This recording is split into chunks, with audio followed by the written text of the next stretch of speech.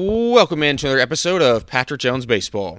Hope everyone had a great Christmas yesterday, my favorite holiday of the year. And of course, we're not going to skip out on a podcast just because it was Christmas yesterday. Today's Monday. It's a new day, and we're excited to keep the ball rolling, continue to keep learning, growing, impacting more players. So hope everyone's, in all seriousness, did have a great Christmas, but excited to get back after it today. On today's episode, we have Ryan Brownlee.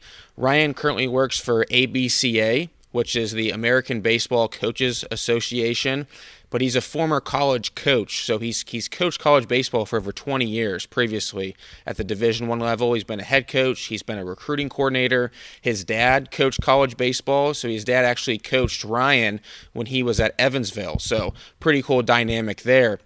But he brings some really great content to this conversation. One of the things that I really like that Ryan talked about in this episode is he talked about how he helps college baseball players manage their time, and he has a great system that he used when he was a coach, and he talks about that in this episode. I think it's very beneficial and valuable for players at any level to listen to the system that he has.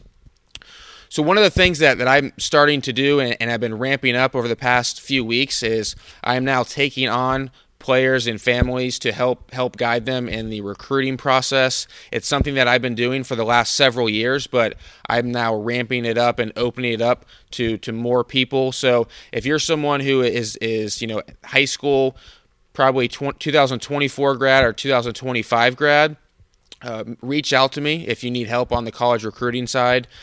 I see so many people go down the wrong way on this thing, and they go to so many camps that are unnecessary. They go to so many showcases and tournaments, and just it's gotten crazy. So I feel that I need to start helping more players in the recruiting process, which is going to save so much time and money to all the families out there. So if you need help in the recruiting process and you're in the 2024 or 2025 class, send me an email, jonesbaseballtraining@gmail.com, and I'll see if you would be a good fit for the program, because I can't just take anybody. It's someone who has to be a good fit. So email me if you're interested, jonesbaseballtraining@gmail.com. All right, here is now my episode with Ryan Brownlee.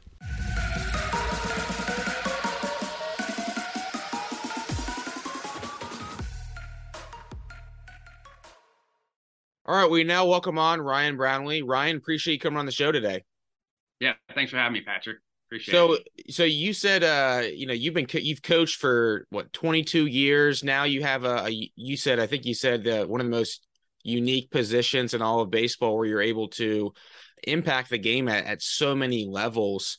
Why do you like the role that you're currently in? Because you feel like you're impacting the game from pro on down to moms and dads that are having to coach the first time. And with the amount of traveling that I do for my job and with the podcast and just all the other things, you just feel like you have your hand in a little bit of everything. And that's kind of how I am as a human being too. I like a lot of different things. So this job suits me well because you're doing a bunch of different things, and I get bored extremely easy. So, it just feels like you're in a lot of different things. And I loved coaching. I grew up around it. My dad was a longtime coach. He started coaching Evansville in 1979 when I was 5 years old. So I have a long history in the game. And I feel like it's a unique situation, which is gratifying. What was it like playing for your dad? So hard. Well, Dad, not as much. My brother was the harder one to play for because you played for your brother? Yeah. Yep. We played one time together. I always had to play a grade up, an age up. I was old for my grades. So in Little League, the cutoff date was where I could actually play with my brother. We played one time. He was 12. I was 9. We fought that whole I caught, he pitched. We would fight. Like, we fought all the time growing up, but that carried over to college then, The hard thing with a brother is, all their BS, and you have the same peer group, and he played for my dad before I got there. And so there just was a long history there. But looking back now, it was probably the best thing that happened to me that my brother was on that staff, because I didn't need somebody to pat me on the back. I needed somebody to keep pushing me. I think I get complacent. So I needed someone to push my buttons, and my brother knew how to push my buttons. And probably not great for my dad, because he's trying to manage a team, and then you got two siblings that are nose to nose during practice and games sometimes.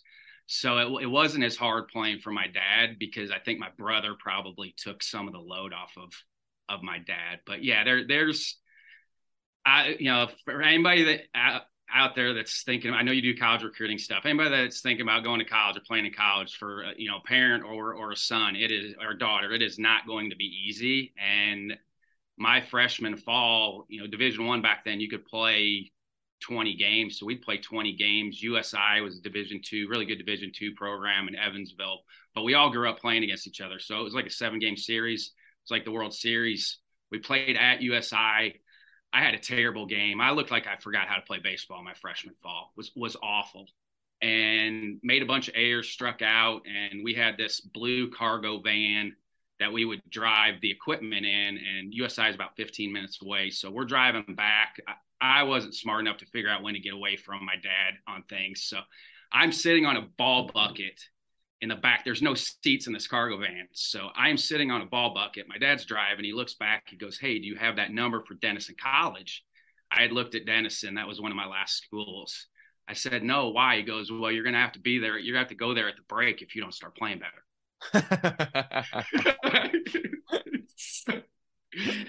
But again, they knew how to push my buttons, and I didn't need somebody to be like, "Hey, it's okay." I need somebody to be like, "Hey, you need to get better, or you're never going to see the field, or you're not going to be here anymore." So I worked extremely hard that off season.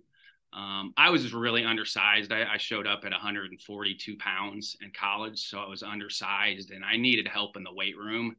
But luckily, our strength coach at Evansville was phenomenal. His nickname was Bulldog, so got a lot stronger in the weight room, and I put on about 40 pounds in 3 years, from freshman year to junior year. What advice would you give to coaches out there who are coaching their kids on their own team, right? I'm sure that's got to be tough, because then you got all the other kids, and what are they thinking or saying if their own kid gets to play? Like, what advice would you give them? I think it depends on the level that you're at. That was part of the reason I did the father and son series during COVID. Was we have a lot of father son duos out there, and even multiple sons. So I did want to shed some light on how difficult that can be. But I think it really depends on the level. If you're a mom or dad coaching your kid for the first time in Little League, and you want them to play shortstop and pitch, then let them go do it, because you're investing your time into to coach the team. Now, as you get into high school, then I think that changes a little bit. And then obviously at college, it's about wins and losses. And I think they either need to be your best player or never get on the field, because if there's that, where they're side by side with somebody else, there's always going to be some of that politics. So if they're your best player, I think everybody's going to be able to see that. Or if they're not good enough to get on the field, I think that's probably where it needs to be. Either be the best or the worst. That's it.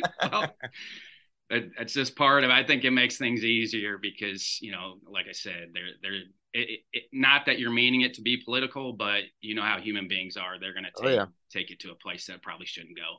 For sure. For sure. What are your thoughts? And I know because of your role at ABCA, you guys are kind of in the middle and know everything that's going on. The transfer portal, the NIL. Do you think that's good for the game? I think it was necessary. I think from the NCAA's perspective, I think they felt like it was necessary and something that needed to be done. I don't always agree with what the NCAA does, but they don't have any coaches in that office either. So they come from a lawyer perspective, a business perspective, and anytime somebody starts throwing lawsuits around, they're going to make a change on something. I think you just saw it too. the volunteer coaches they have a class action lawsuit right now against the NCAA which needed to be done. I mean, that position needs to go away. And I think we're going to get that done. But it's just where we're at right now. There's programs out there that are making it work on both of those.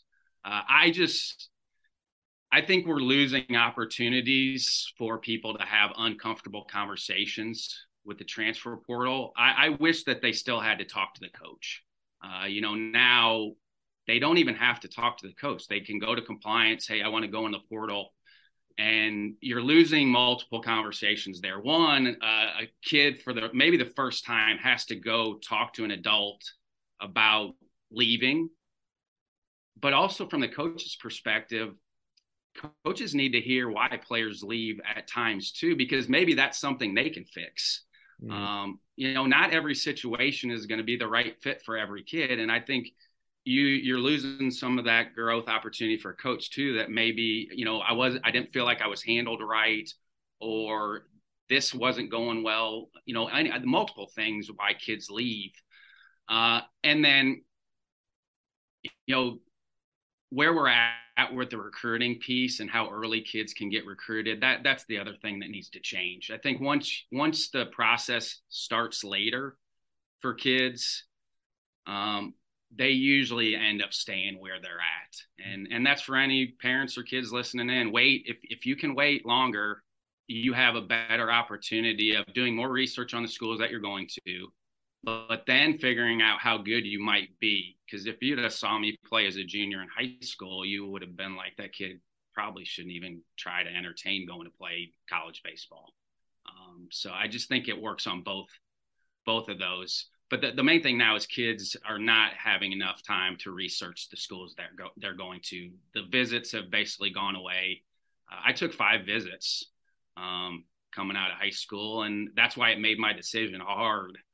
I didn't decide to go to Evansville till after I graduated from high school, because I really liked the 5 schools that were the last. And I don't know if I did it right, but I was invested in my college decision, because my freshman year of high school, I opened the college catalog and I picked like 250 schools that sounded good, and then whittled it down to 50 my sophomore year. And this was just academic based. It wasn't, like I said, I didn't know if I was going to be able, if I was good enough to play college baseball, because I had been around it. So I saw how good college baseball players were. Right. I just didn't know if I was good enough. And that 50 went to 5. And then I got a chance to visit all 5. I was going to go to a smaller school. I wanted a smaller education. Had friends that went to larger institutions and had visited, and I knew I was going to get eaten alive at a big school from a social and academic standpoint. Yeah, that's a good point you just brought up there. Don't you think it sounds like you're a pretty self-aware person, and maybe that's because, you grew up around the game, so you're able to be around college baseball a decent amount. It's got to be hard for a lot of kids to really know, like, do they want a big school? Do they want a small school when they've never been to college or really been around, been around anybody who's been in college recently either? Chances are you have a college close to you. I mean, right. The likelihood in the United States, there are going to be multiple levels and sizes of schools close to you. Go visit that campus and take the academic tour. Go take the campus tour with the academic people, the admissions people. My mom was an admissions counselor forever at community college, and she ran a prep school in Evansville. Both my parents are educators, but that's a huge key for me. I don't think it's necessarily the baseball side that gets the kids. It's the social and the academic side. If you're going to go play college athletics at any level, at any sport, it's going to take a lot of your time. But you're going to have a lot of time away from it too. So if you don't pick the school for the right reasons, socially and academically, you're going to be miserable when you go back to your dorms too. And I think that's why we see a lot of kids leave places now. It's not the on the field thing. It's what is going on away from the field. I actually didn't know that the kids don't even have to talk to the coach to go in the transfer portal. That's crazy. Yep. We're losing so many growth opportunities with that they don't have to have an uncomfortable conversation with the coach. Wow. Do you think the NIL is ever going to change or go away, or do you think they're both here? I just saw an article yesterday, schools talking about how much of a financial crunch it's going to be, you're not creating new money. Right. You know, that wasn't a thing. It wasn't like NIL is going to be here and now we're going to have millions of dollars that are come out of thin air. It's not going to be that way. So that money is now boosters, maybe instead of donating for facilities, it's going to players. There's going to be a financial crunch on that. So I don't think it ever goes away. But again, the NCAA made a mistake on that because they didn't legislate any of that. You know, it's not supposed to be meant for recruiting purposes. It's supposed to be meant for rewarding the players that you have on your campus. But this has been college athletics forever. Coaches and schools are going to find workarounds. So if there's no legislation on it, then it's the wild, wild west, which is what we're seeing right now. It's the wild, wild west. Right.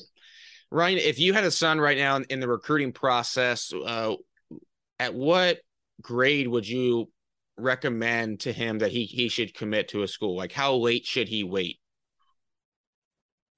You know, there's so much gray area with that because there's an 8th grader out there that's committed to a program, and not just baseball, in any sport. It happens a lot in female sports too, that it worked out where they went to their school and it worked out and they stayed there 3 or 4 years, graduated.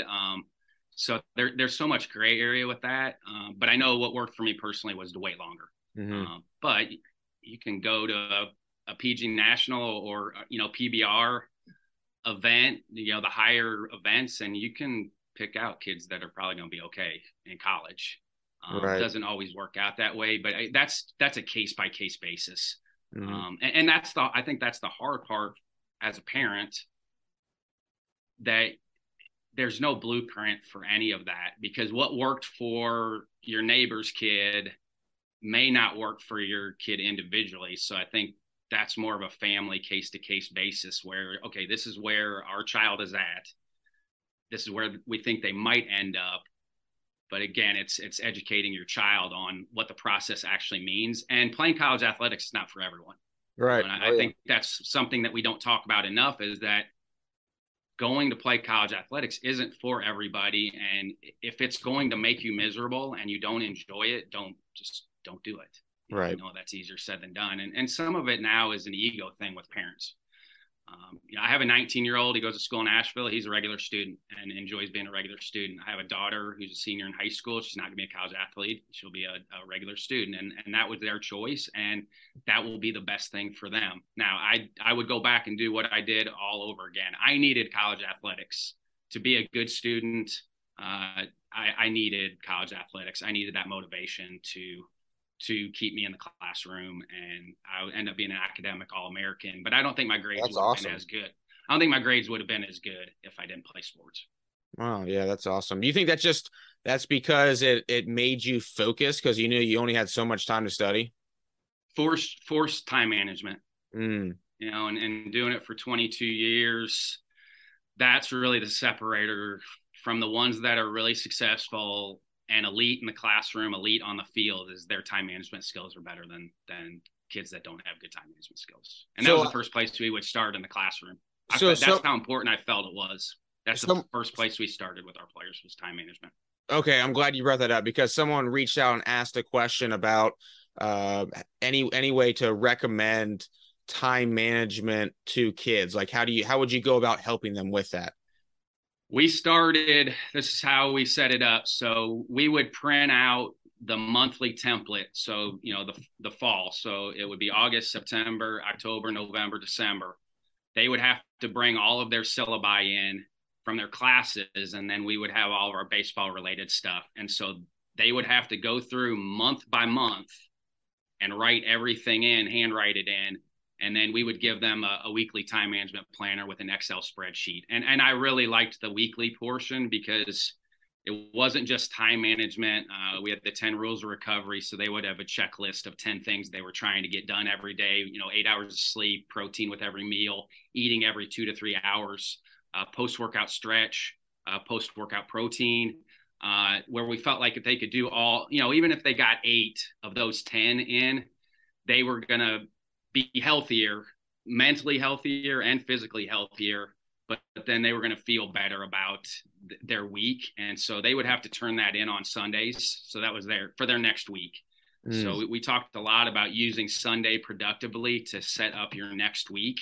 And then there was some peak performance stuff, weekly goal setting with it. What are you trying to get accomplished this week? What were some of your obstacles for last week? And then we had some peak performance stuff on the back end, more for practice and inter squads and how they felt their week went. I think that's where people get sidetracked and athletes get sidetracked, is they don't track a lot of that stuff. So they ride that roller coaster up and down. And the more that you can write, how your routine was, how much sleep you got, all of that stuff, then, hey, I could go back to that. Hey, I had a great week, September 15th, I had a great week. Okay. Has my routine changed in any way? I just think it opened up lines of communication with themselves. You talk about self-evaluation. They're able to evaluate themselves, but then it allowed us to have conversations with them, because one, a kid might be late turning it in, and that's a red flag. If a kid can't even get his time management, he's not planning his week. So it kind of helps you eliminate some of those pitfalls that they might fall into, just by a simple thing like that, having them turn the planner in. So and I like that. I like the handwritten piece of it too. You remember you're 3 times more likely to remember something if you write it down. right. So we always wanted that first one, them to write it down, and then they could plug and play on the computer after that. Okay, that's what I was gonna ask you. Was it on an Excel or was it handwritten? It's Excel. It's Excel, and you have them print it out. Yeah, they would email it to me. Okay, they'd email to you. And then they all had a binder. So, they would print they'd print that out for the week and then have it. And then that way they could handwrite adjustments, because your schedule is not always going to be the same. Yeah. They could handwrite adjustments. And the other cool thing with that is we showed them, like, hey, you're going to have more, if you can plan your week out, you're going to have way more free time by planning. It may not be your high school or junior college free time where you have 2 or 3 hours at night to yourself. That's probably not an actual thing. But you might be able to squeeze out a 45-minute window during the day that you wouldn't have had if you hadn't planned your week out. Okay. I like that, man. I think that's a great idea. I think, and also 2012 presentation, Anaheim, I spoke on the main stage. So if anybody wants to watch how we implemented that, that's on the ABCA website, is the 2012 Anaheim talk. Awesome. We'll make sure to link to that for sure. Yeah. You said there was 10 things on it? I can pull it up. This is one of the, I don't do a ton of speaking engagements, but I do like getting out. But I think this is just have a hard time, personal and player development. That's why I think it's really good. Both. And so my talk is now directed towards coaches, but it is a lot of things that we used with our players, and I used as a player personally, that I've now carried into as an adult, that I feel like helped me. And we're all going to fall off the path at some point. And that's just human nature. You're not going to be perfect every day. It just doesn't work. You're hardly ever going to be perfect. But I think if you have some of these skills built in to what you're doing, way easier to yank yourself back when you need to. Here, hold on. Yeah. So like, it's got sleep habit, it's got nutrition, strength training, meditation. I'm a huge meditator. Love it. So, and that's evolved over time too. I started as a player with progressive muscle relaxation techniques, had an audio that I still have, a cassette. It's funny, the cassette's in that presentation. So I'm like, hey, you young coaches in here who don't know what that is, that's an audio cassette tape. And that cassette tape turned into a CD. Our audio visual company at Iowa would turn it into a CD for me that I'd give to our players. And then it turned into an MP3. So 8 hours of sleep, eat breakfast, eat every 2 to 3 hours, eat protein with every meal, consume a post-workout shake, drink a gallon of water. Water for me is a huge one. Avoid high-fat processed foods, so stay away from fast food. Avoid simple sugars, Coke, and then try to eat 5 to 9 servings of fruits and vegetables every day, and then post-workout stretch. Awesome. So, like I said, if we felt like if they could do all 10 of those every day, they were going to be in really good shape. And kids show up on campus for the first time, they're going to get sick. Mm-hmm. Happens didn't happen a lot, but mono is a thing for college freshmen. They're in the dorms. Meningitis is a thing. They're in the dorms. Those are all real things that happen. So it felt like if you could do all 10 of these, you're going to be in good shape. And we had great examples of really good players that were diligent. Justin Toole, who's with the Mariners now, he's a great example of a kid that was really diligent, did everything almost to a fault that you wanted him to do. Brutal freshman year. He had like 2 hits and like 28 at bats his freshman year. But same thing, had a come to Jesus moment with himself and worked his tail off that summer and came back. He was a completely different person and player. In sophomore, junior, and senior year was all region for 3 years and gets signed by the Indians and was on the big league staff with the Indians last couple of years. And so we had good examples of guys. And you have the opposite. You have examples of guys that didn't invest in any of this and didn't get to their potential and didn't reach their potential. I think that'd be something that'd be really beneficial for high school kids too. I mean, just because of how their body's growing and how they're, trying to get recruited and everything. I think something like what you put together is a great idea for them. Well, dress for the job that you want, and if you're a high school player that wants to play in college, you need to find out what college athletes are actually doing and start trying to do some of that now. So you're more prepared when you step on a college campus. The culture shock piece is real for kids when they step on a college campus. So email coaches, hey, what do your players do on a weekly basis? Like, what is their time management? What were their time, how much are they working out? How much are they eating? Like, those are all inexpensive experience things that you can head things off at the pass if you just ask and reach out. Awesome. I think that's great stuff. Ryan, what are some of the things that you see coaches at maybe younger levels need to improve upon so that our game continues to grow? Practice planning. Practice planning is the big one. We had a youth summit in Washington, D.C. Rob Haney is our youth committee chair. He's out in Northern Virginia, but he has his hand in college on down to youth baseball in that area. And that's a big one. This is why we're losing kids, especially when they go to the big field. We have 4 million youth baseball players. When it gets to the big field, it goes to 2 million. Whoa. So yes. Yeah. So wow. You think about participation, even if you could cut that to half and you have 1 million more kids playing baseball on the big field, that grows everything from the bottom up. But, I didn't coach my son. 2 million. 2 million. I didn't coach my son at all growing up. I just didn't. I didn't have time with the amount of recruiting, but I would help the first 2 weeks of their practice.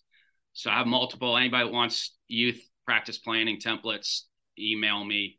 It's rbrownlee@abca.org. I'll send it to you. But it's 90 minutes, but it's 5 minutes and move on to something else.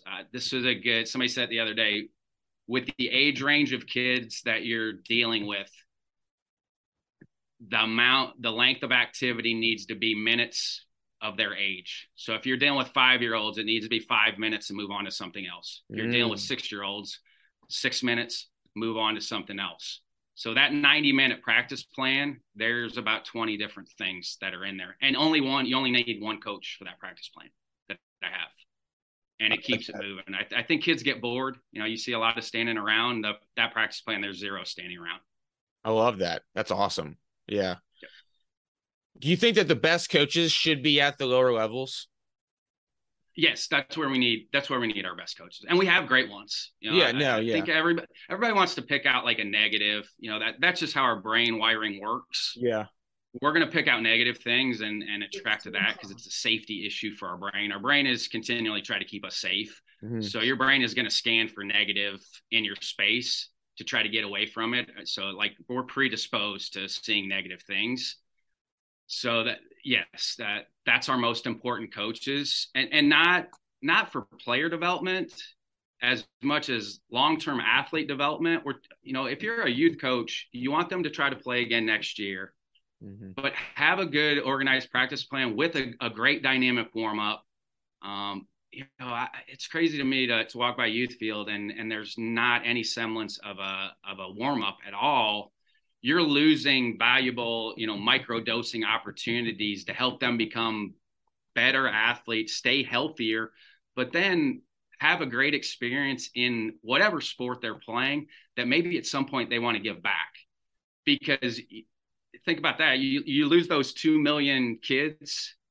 You're losing an opportunity for 2 million coaches, for 2 million parents that get their kids involved with baseball. You're losing so much with that, where if you treat it right as a youth coach and really make it enjoyable and create a phenomenal learning environment and an environment where they feel like they're improving and developing mastery.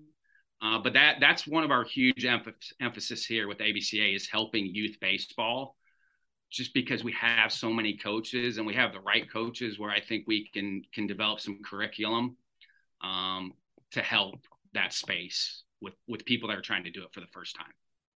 What are your guys' thoughts on travel baseball? When should kids start playing travel baseball and just that whole process? Like, is there a certain age that, from what you've seen as a college coach and now your new role, that you're like, hey, I think this would be a good age for kids, and before that, let's just focus on the developing the athleticism?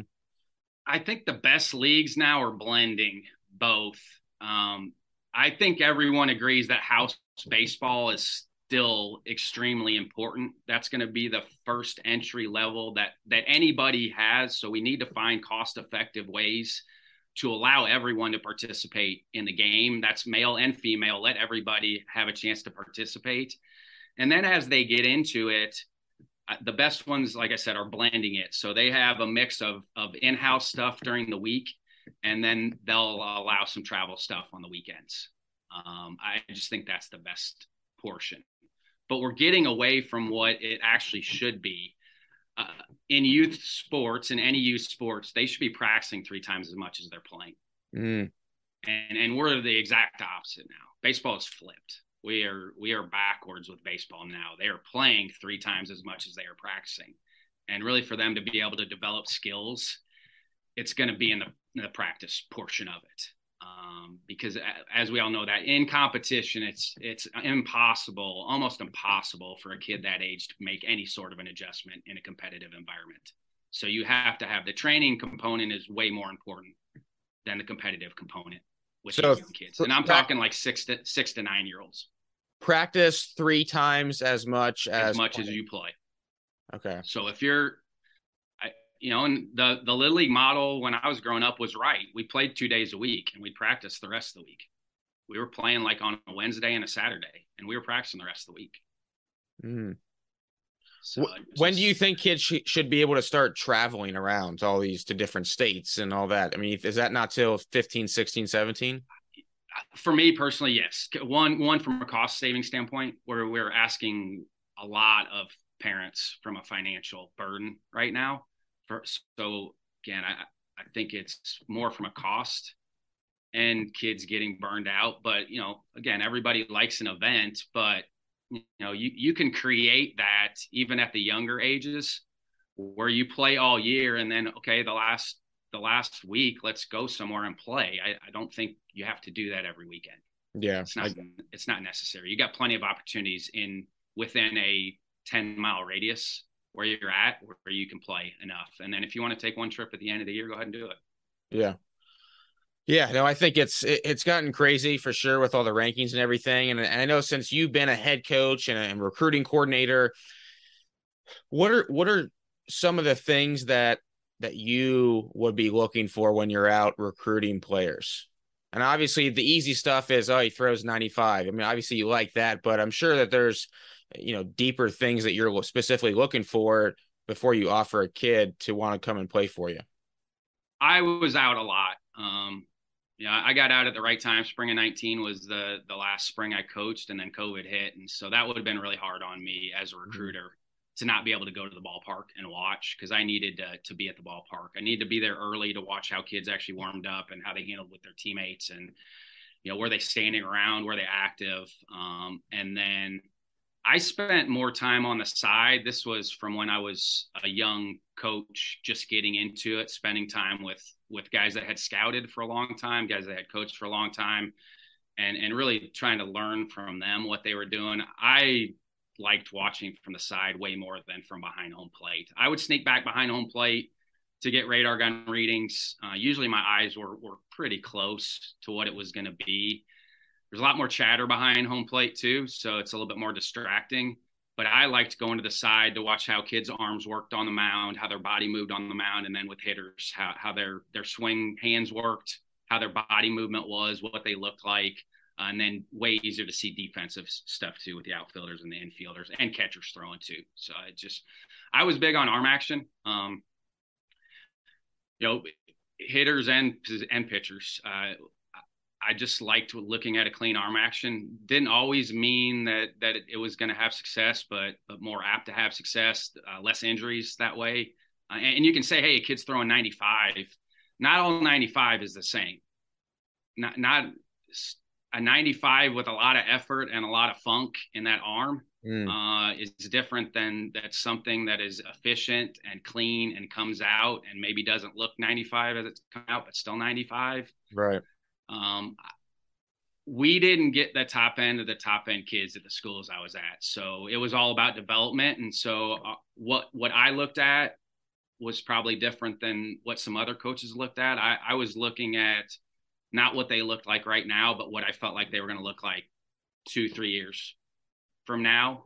And, you get hammered now for saying this, but if it walks like a duck and talks like a duck, because I'd watched so many games and seen so many players, there were things that from an imprinting standpoint that, okay, this hitter reminded me of this guy, or this pitcher reminded me of someone. And luckily we had a lot of success taking 84 to 87 or 84, even 83 to 84 mile an hour left-handers and 84 to 86 mile an hour right-handers that were bigger body kids whose arms worked. That ended up being low to mid 90s at some point with command. Wow. I know you get crucified for that now, but I had a hard time recruiting pitchers that didn't have a feel for a little bit of commanding the zone, but also being able to throw a secondary pitch for a strike. That was a big separator for me. If they could spin a breaking ball, regardless of what, it had to be within range velocity wise, but if their arm worked and they could spin a breaking ball, I was probably going to be all in on it. I like that. What's something that if you saw, you were immediately turned off when you're watching? Oh man. There wasn't a lot, like, cause I watched kids. If I liked a kid, I was going to go back and watch them.